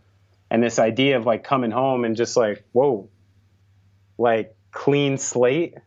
Like I need to like restart some careers. I need to find some things. I need to do some things. I realized, like, as much as I thought I wanted free time and stuff like that, how bad I am with free time, and the fact that I need tasks and goals and things like that to stay happy and motivated. Yeah, well, free time can almost be a burden in a way, because it's like if you're not using it well, you feel like you're squandering opportunities, and then you beat yourself up because you're like not doing the things that you feel like you should be doing. And I think the thing about the road that, you know, I've because I haven't toured regularly in quite some time. I've kind of toured here and there pretty much since like 2012. But is that the road, once you've decided you like touring, it's the best kind of problem avoidance apparatus that exists. And I think people who don't tour won't really understand it, because here's the thing about touring. You know exactly what you're doing every day, and other people tell you. It's like, hey, this is what time you load in. This is when sound check is. This is when you play, and it's like, once you've been doing it, it's like, oh, here's where catering is. Here's where it's very predictable, and and you every day, like I said, there are very few jobs you go to where motherfuckers applaud you and scream your name. You know what I'm saying? You don't see the post office motherfucker. He puts a letter in the fucking thing, and someone's like, yes. You know what they should, though, right? They should. That's what I'm saying. And that thing is very addictive and it's very soothing, and allows you to kind of walk in this cocoon of, you know, you walk around like, you know, you're Mr. Big Dick, not for nothing. You feel it's a you know, Doc, this is a part of it though that, like, I desperately don't want to think, but I do think, is like, I wonder how much of this, you know, is like, did I get used to my fucking ego being stroked all the time? Yes, you did, motherfucker. Why are you even questioning that? because I don't see it like that, for real. Like, I don't. No one's above it. I go out and talk to kids, like, after a show, and I feel an obligation to go talk to these kids because they paid money to see me work.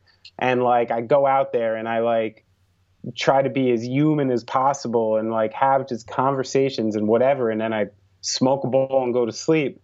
And it feels like this thing that's not so extraordinary to me. But I you know, maybe just subconsciously you get used to this, like, this adoration.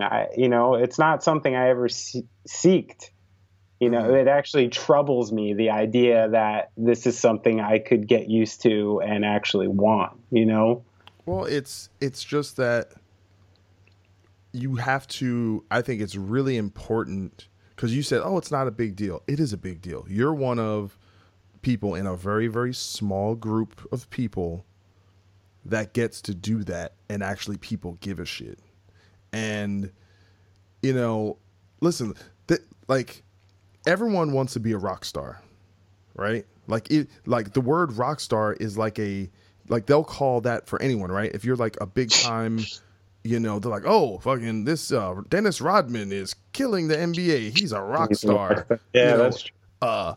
You know, Sarah Palin is the rock star of the Republican Party. Like, that. Wait, who said that? Well, I mean, when she came out, she was a big, you know, she was that person of the moment. But it's just about that there's an idea about that.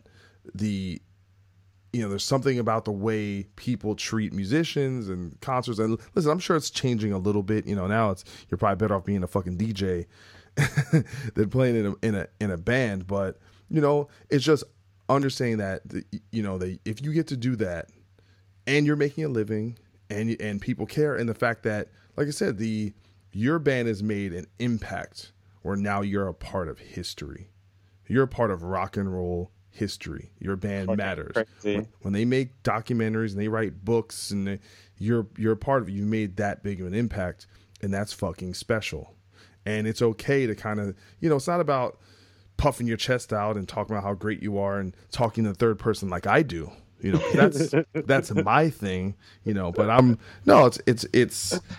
you know, I guess it's just understanding like it's not necessarily a definitive exceptionalism, but there is, you know, in terms of like, yes, I am great and I deserve to be this because I am this and that, whatever. It's not about that, but it is about understanding I get to do something really special. It's unique. It's still really unique. Yeah, but I think the way you can kind of avoid that is you literally have to do the things that suppress the ego. See, me, I was a fuck up and cheated on my girlfriend and fell into a fucking depression for like 2 years and like was a mess.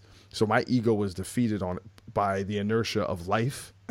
And I had to deal with myself and kind of tear down everything that I was and kind of build myself back up and do a lot of, you know, but if you don't have some crazy event that kind of fucks you up, then, you know, you got to meditate or you got to fucking do whatever it is but I think recognize it that there is a character you become. Like me, I think if you spend more than a month on the road, you start to go a little crazy in a row.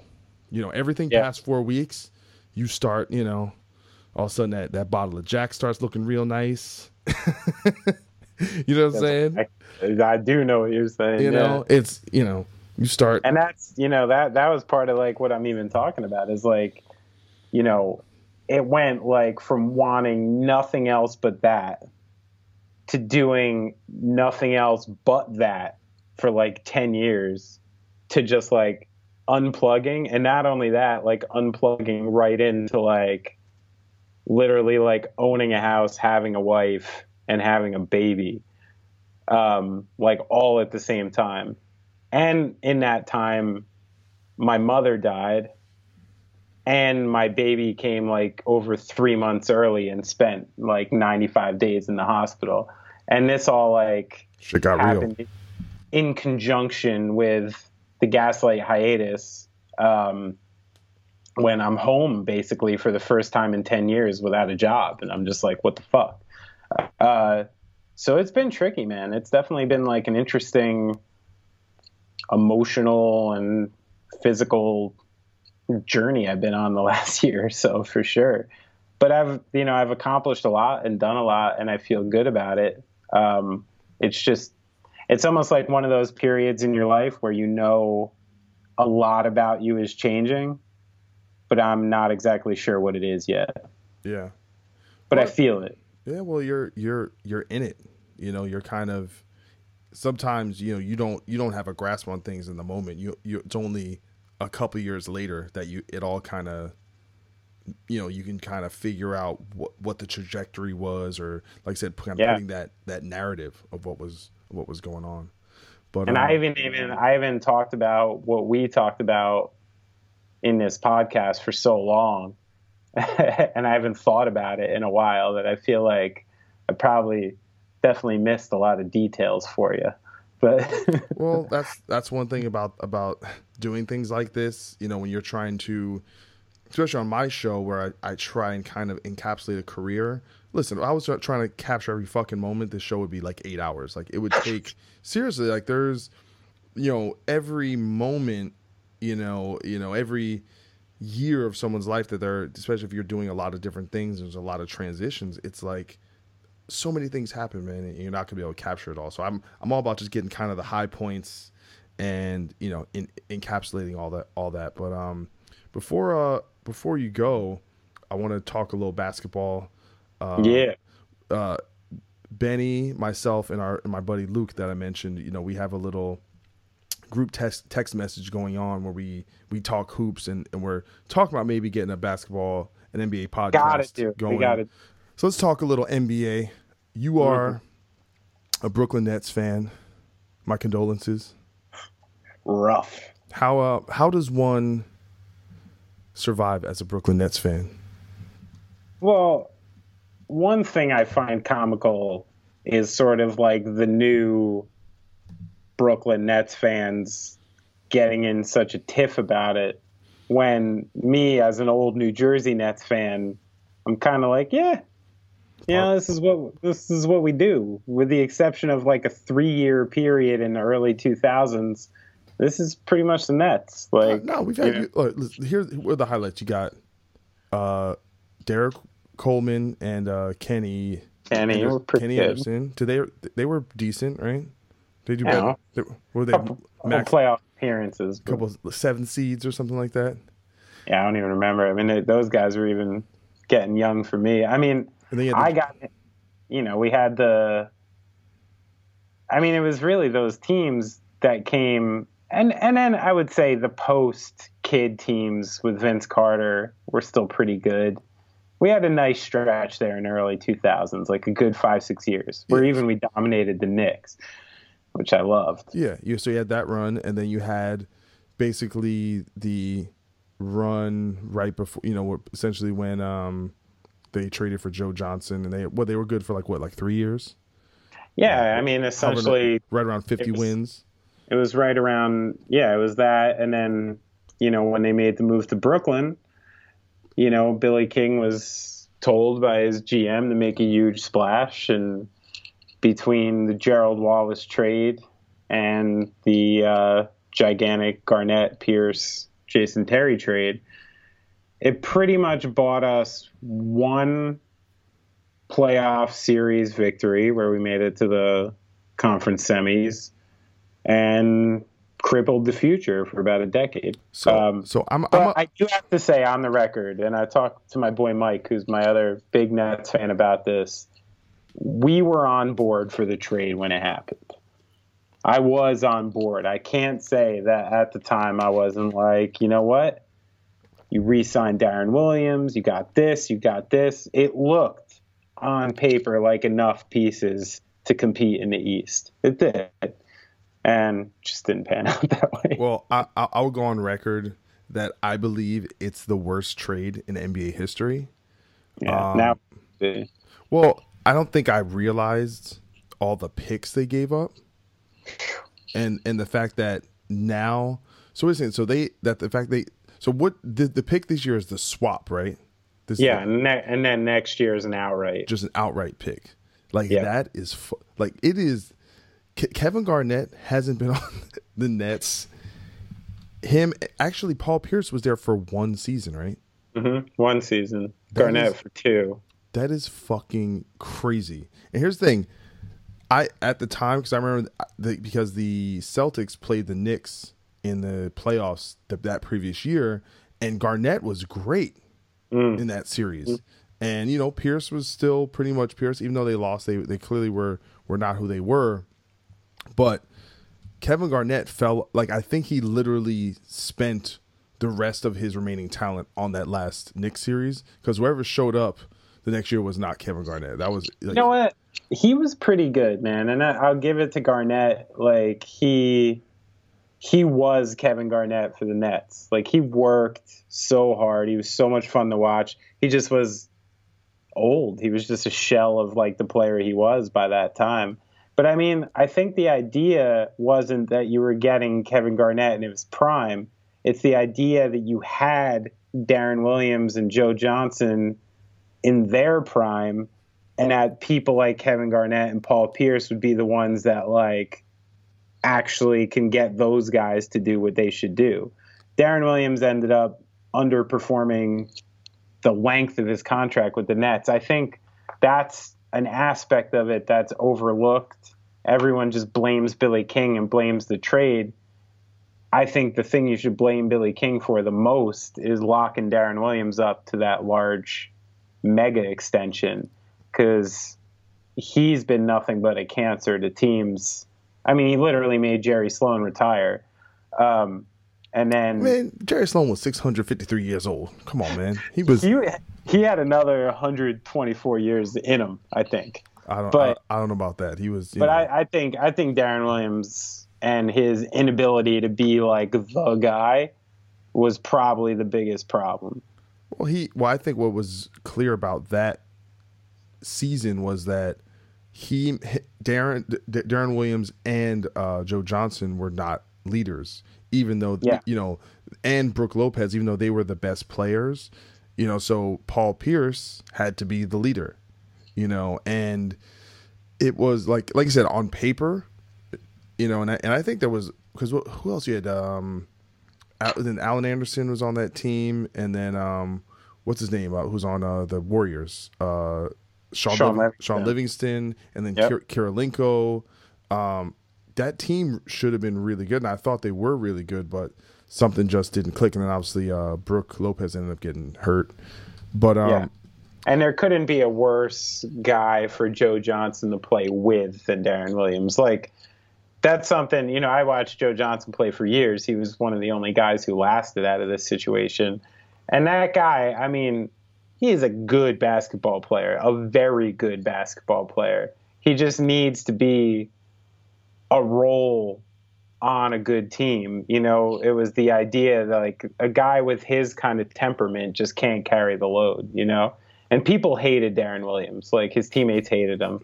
They just didn't want to be around him. He was bad. And then he would do those Italian soccer player flops, like 4 times a game. Like, that's no way to win over New Yorkers. Like, he was just the wrong guy for the wrong city. It just didn't click, man. Like all those, I think Joe Johnson's the same thing. Joe Johnson's like a dude from down south who doesn't want to talk. Like, this dude who signs Utah as a free agent?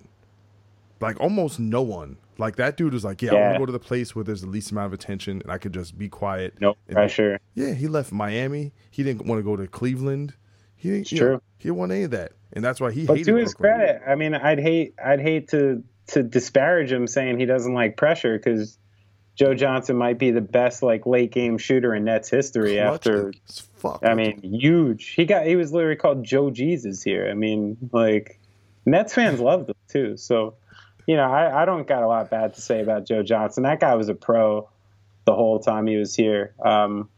I fucking hate Darren Williams. That's another story. So I guess you're not rooting for the Cavaliers to win the title then. You know what? It's actually the other way around. I love LeBron James. I love Kyrie Irving. So I always root for the Cavs. I think it was a bad signing. I haven't heard everyone's like, great, they just randomly picked up Darren Williams. I couldn't think of a worse person to bring into your locker room. Maybe I could think of a worse one. I couldn't think of many worse ones than Darren Williams to bring into a late season locker room. Like, that guy's just a chemistry eater, man. Like, I do not think that was a good move. I think he's going to provide what they think he's going to provide. He's a good postseason player and he can create. So he will help on offense, but I don't think he's going to help that team that much. Well, you have to compare that to who they had. They had Liggins and some other motherfuckers I never even heard of. So, I mean, Kate Felder was a beast in college. Listen, LeBron James was talking about those dudes like they didn't even exist. He was like, we need a ball handler. We need someone. And there's two kids on the bench. Like, you know, sorry, LeBron, right? Yeah, you don't exist. All right, so let's keep it real. I love that about LeBron. I love it. No, I think it's a big move because it, in some senses, you know, when you're thinking about the Cavs and that fifth guy and the other guard that's not Kyrie that's gonna be on the floor, you have to say who's more dependable in the late game situation. Is going to be Darren Williams or J.R. Smith? Probably Darren Williams. You really think so at this point? Yeah.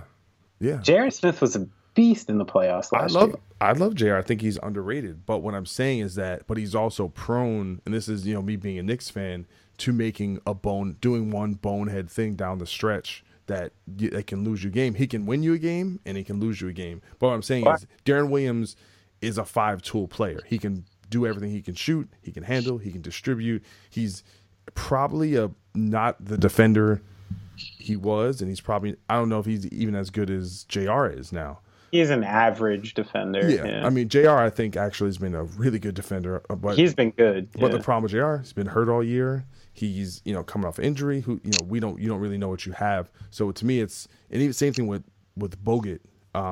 They didn't need Bogut, but it provided like a safety valve. Like, oh, here's this tool, but now obviously they don't have him. He's out. But no, I think. What did he play? 58 seconds. Bogut played. Dude, that dude has the worst luck of anyone. That's rough. He must. I mean, I don't. I think maybe the same thing that saved J.R. Smith last year could be something that helps Darren Williams now, which is like when you wind up playing with LeBron and you get into this system, you have a very defined role. You know what I mean? Like, and J.R. Smith knows exactly what his role is now.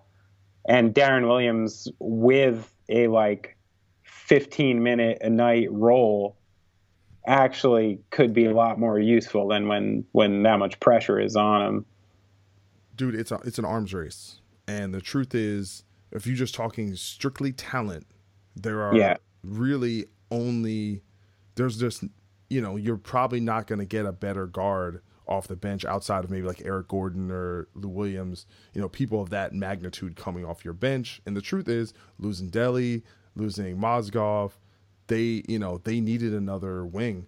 And a lot of their guys are older, guys like Richard Jefferson, Channing Frye playing probably a little more minutes in the regular season than you want them to. LeBron's playing. That's why I love the Derek Williams signing. I think that's another guy that, can run with LeBron and can kind of be an energy guy. Well, we talked about this on the text. Like, you were talking about Derek Williams as like serious. Like, this guy's like a legit NBA wing. And he's like not yet. Well, he's never proven himself consistently over time. I would say I think certain players are difficult to assess how good they are and what they bring. Like, I'll give you an example. Mo Spates is a guy that helped a team win a title, but in a vacuum, do you look at Mo Spates and like, yeah, that guy is great. That guy is one. No, you just, it's all about being the right person for the right position. The problem with Derek Williams is expectations. He's a number 2 pick, so you expect he should do X, Y, Z. And I just don't think that's right. I think certain players can be used. I saw him play with the Knicks, and I saw him do really good things. And he's a guy who can get you buckets. He's kind of probably a minus defender. But there's guys like that if you put them with a LeBron, you put them with a certain team. Look at JaVale McGee. JaVale McGee's been starting for the Golden State Warriors and doing great. A guy that's known perennially as a knucklehead. But you put him on a great team, and he can do a lot of great things, Don't quote Shaq. What? Did I quote Shaq? What's the Shaq? I believe knucklehead. Wasn't that like Shaq's whole thing? Well, no, I mean, that's kind of clear, JaVale McGee's mama got mad at Shaq, right? She did, but that's because Shaq's like, I'll slap you, and Will far. Here's the thing, that's some brother shit, just talking shit. I'ma slap you, I'ma fuck you up. Yo, nigga, you see these hands? That's just some ignorant shit that that people are still keeping. And what's funny is Shaq is like a co-owner of a team. Yeah. Like that dude, what I'm saying? Act like you've been there, calm down. But I think Shaq just makes, like, I remember when Shaq and Scottie Pippen were dissing each other. Oh yeah. It was great. And Shaq did he did this thing where he had a picture of the old Sidekick phone, and to make fun of Scottie Pippen, say he was just a sidekick. It's funny though. Yo, don't. He's good though. You don't fuck with Shaq. No, do not getting in a diss battle, because Shaq is his Shaq fu as far as dissing is high level. So I do think that KG Pierce trade is the worst of all time, and I think it actually, between that trade and the Melo trade, even though I don't think that was nearly as bad, have changed the way trades are done, because now we kind of see the long game of the win. Like, the win now, for the most part, depending on what you give up, just doesn't work. And it's got to be that balance, right? And then we've also seen how the straight tank mode and trying to just totally rebuild through the draft, you need that to work to an extent, but you can't completely just build like that. You need other elements as well. How long is it going to take with Philly? You can't take this long in a competitive sports league. It's just not. Why not? I don't know. I mean, this is something I think sports fans lose focus on all the time, is the fact that we're literally watching a gigantic corporate entertainment industry, and whatever hinders the entertainment aspects of these industries will be changed. And like what Philadelphia is doing, and the fact that an entire fan base was basically just told to fuck off for like nearly a decade.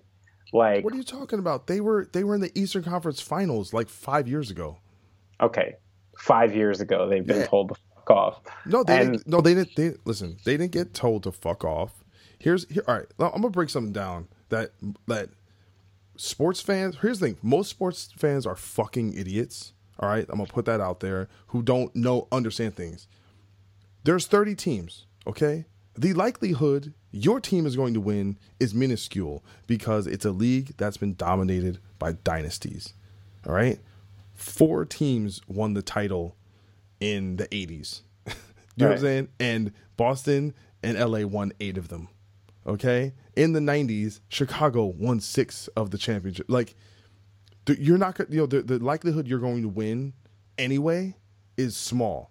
So stop going out there with all right, well, if we don't win, it's like, listen, they're giving themselves the best chance to do that, because the point is, what's the point of being like Atlanta and being a 5 seed every year for 15 years, but never breaking through? Is that better than saying, hey, we're just going to suck until we get the one guy, or the couple guys, and we're going to give ourselves the best opportunity to do that?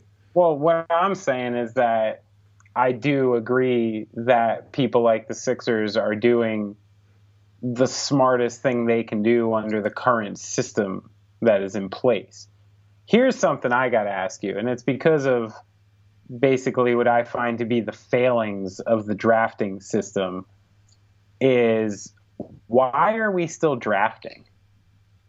Like, is it weird to you that a grown man in his 20s who just like did X amount of things for their entire life to get to a certain point is given zero freedom about where they decide to work and how they get to dictate their salary?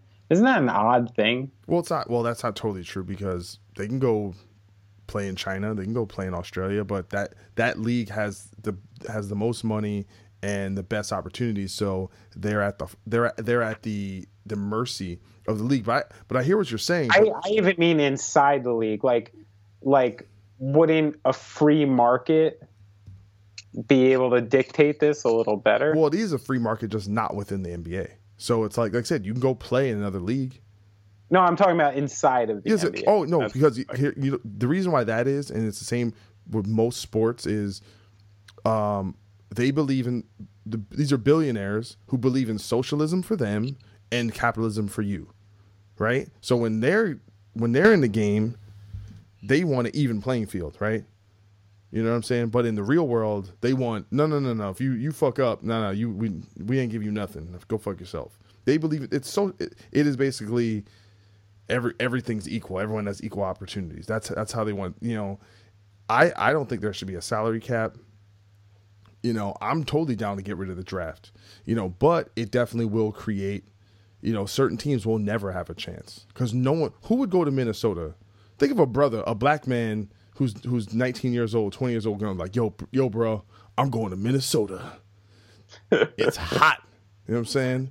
Go over to First Ave where Prince used to. They don't even know who Prince is anymore. These young childrens. All right. I'm just saying. Well, I mean, but like, I thought that era was over because of, the cable stuff, the satellite stuff. That's not what I'm talking about. Your Oklahoma cities, your things like that can actually compete with the major markets where they used to not be able to. But you still have to live in Minnesota. I'm just talking about the fact that some places are dope and some places are not. You don't think Karl Anthony Towns is a fan of cheese curds? I mean, he probably is now, but it's not like he no, I'm sure a lot of these people go there. I know what you're saying. Listen, I think you're right. I bet if you're a young guy and you get drafted high and you're just probably so fucking happy just to be in the NBA, and you just understand, I don't know where I'm going to end up, or you know who's going to have the high draft picks, and you have an idea. Oh, I'll probably go here, and whatever. You just deal with it, and you go someplace, and you learn to like it. Right. But when given the choice, people want to be in LA, and they want to be in Miami, and they want to be in, But what if like the free market aspect of the business dictated it, where, okay, like you're a point guard, LA stacked their team, New York stacked their team. Oh, cool. Kevin Garnett owns a team in the middle of the country now, and there's no salary cap anymore, and he'll give me $200 million to come be King Dick in Minneapolis. Like, that's where if you allowed the free market, I think some of these things could potentially fix themselves. Well, I mean, that's kind of how baseball is, right? They don't have a salary cap. I mean, I haven't followed baseball really. They don't have a hard cap, but at the same time, the Yankees have been paying $30 or $40 million back to the league every single year for being over the soft cap. Mm-hmm. So if you can afford it, it's a redistribution system in baseball where if you go over the cap, you pay a penalty, and the penalty is redispersed among the remaining teams. Well, my main problem with the hard cap is people like LeBron James, people like Kobe Bryant, people like Tim Duncan, they get hurt. They will never. LeBron James will maybe in his final year, but he'll never get market value. LeBron James is worth $50 to $100 million a year. 100 million easy, right? So he'll never get that. And then you have situations where Kobe went and maxed out as much money he could get, screwed his team over, but he was saying, "Well, I'm worth this much," even though he's probably worth more. Whereas you had people like Tim Duncan and Dirk Nowitzki take a pay cut because they cared about winning. But why should they have to take a pay cut if they're,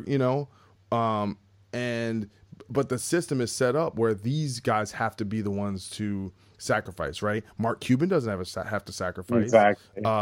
Whoever owns the Spurs doesn't have to sacrifice, but all these guys are taking less because they want to win. But that's the system that they have set up. Like, listen, the fact that baseball players, like pitchers, are making more than NBA players, working every fifth day. You know what I'm saying? Motherfucker, I'm sorry, yo. If you could look like Babe Ruth and still play the sport, it ain't that physically demanding. Let's, comparatively. That's all I'm saying.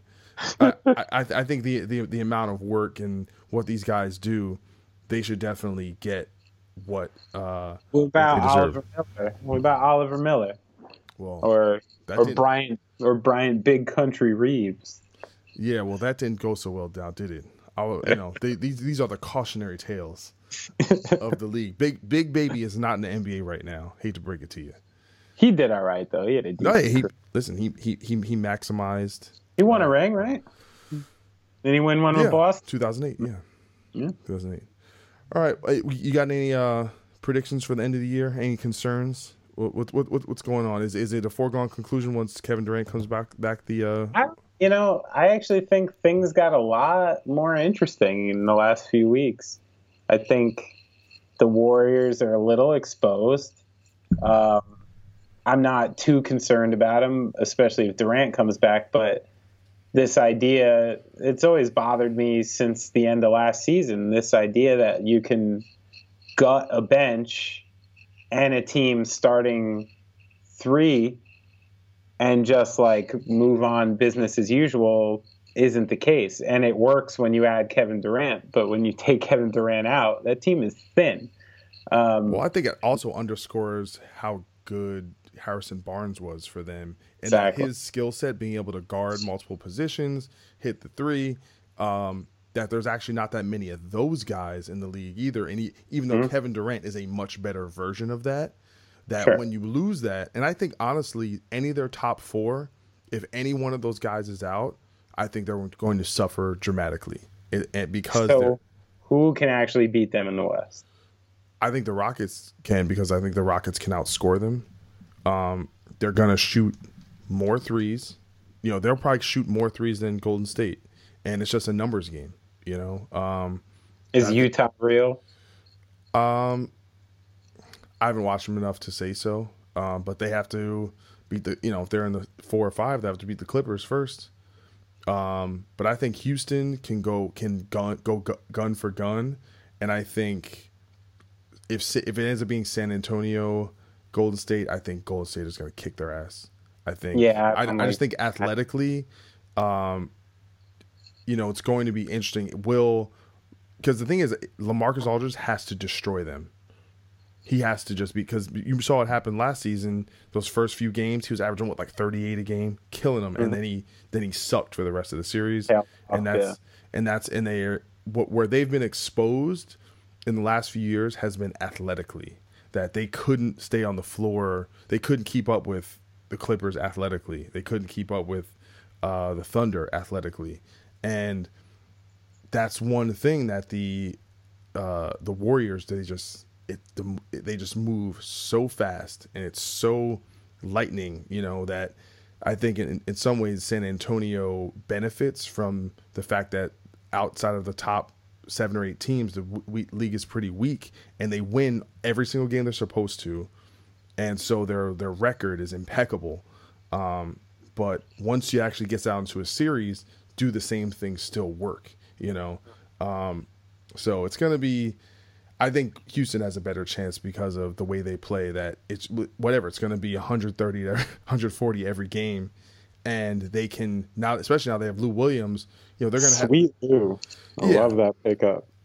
Which is, I think, I still think that, I said it was actually my preseason prediction, and I still kind of think it now. I think that if anybody can take out the Warriors in a series, it's the Clippers. I know people kind of lulled to sleep on them the last month or two because Griffin and Paul were both going back and forth being hurt. But that team going into the playoffs healthy is extremely dangerous. They've lost to the Warriors 11 times in a row by like 15 points a game. I know. I think they have something though. I think in a playoff series it's going to get weird. If they can win the first round, then they'll play play them in the second round. So we'll see. But I also believe that if Cleveland is healthy, they probably have the best chance, because I love all the new additions, but they have to be healthy. And actually one thing interesting to look at, San Antonio might actually be able to get the 1 seed. Mm-hmm. So that's something to look to the end of the year, and that could be a situation where if they're in the conference finals and they have home court advantage, that's something that it's been 2 or 3 years where they've always had the home court advantage. So that'd be something interesting to look at. Anyway, buddy, really want to thank you for coming on. It was a long one, but I like it like this. Hey, Doc. Yeah. Thanks for having me on your podcast. That was fun. Of course, man. Anytime.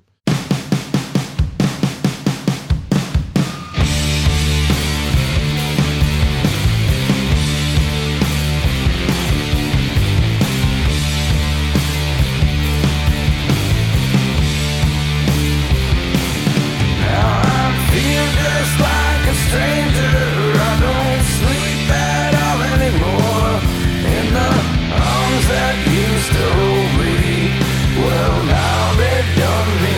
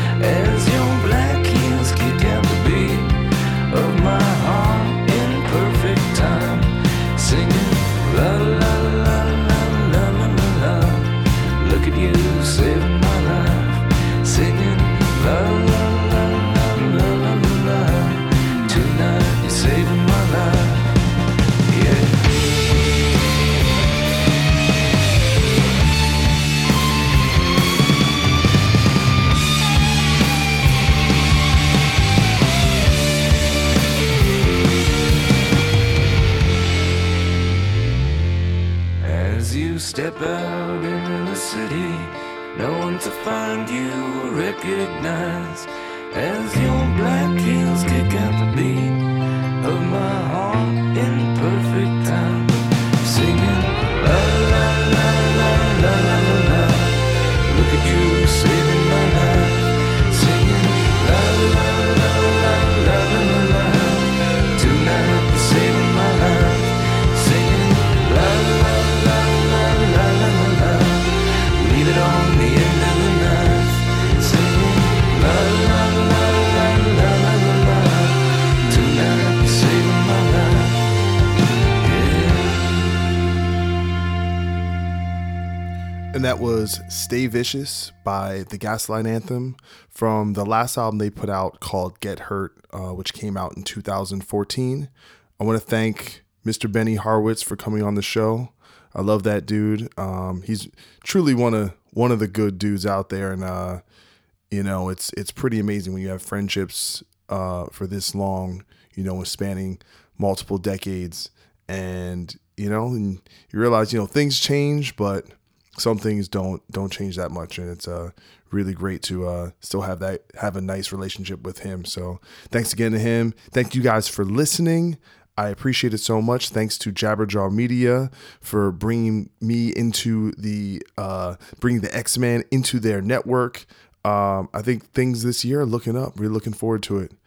Anyway, you guys be good. Mamba out.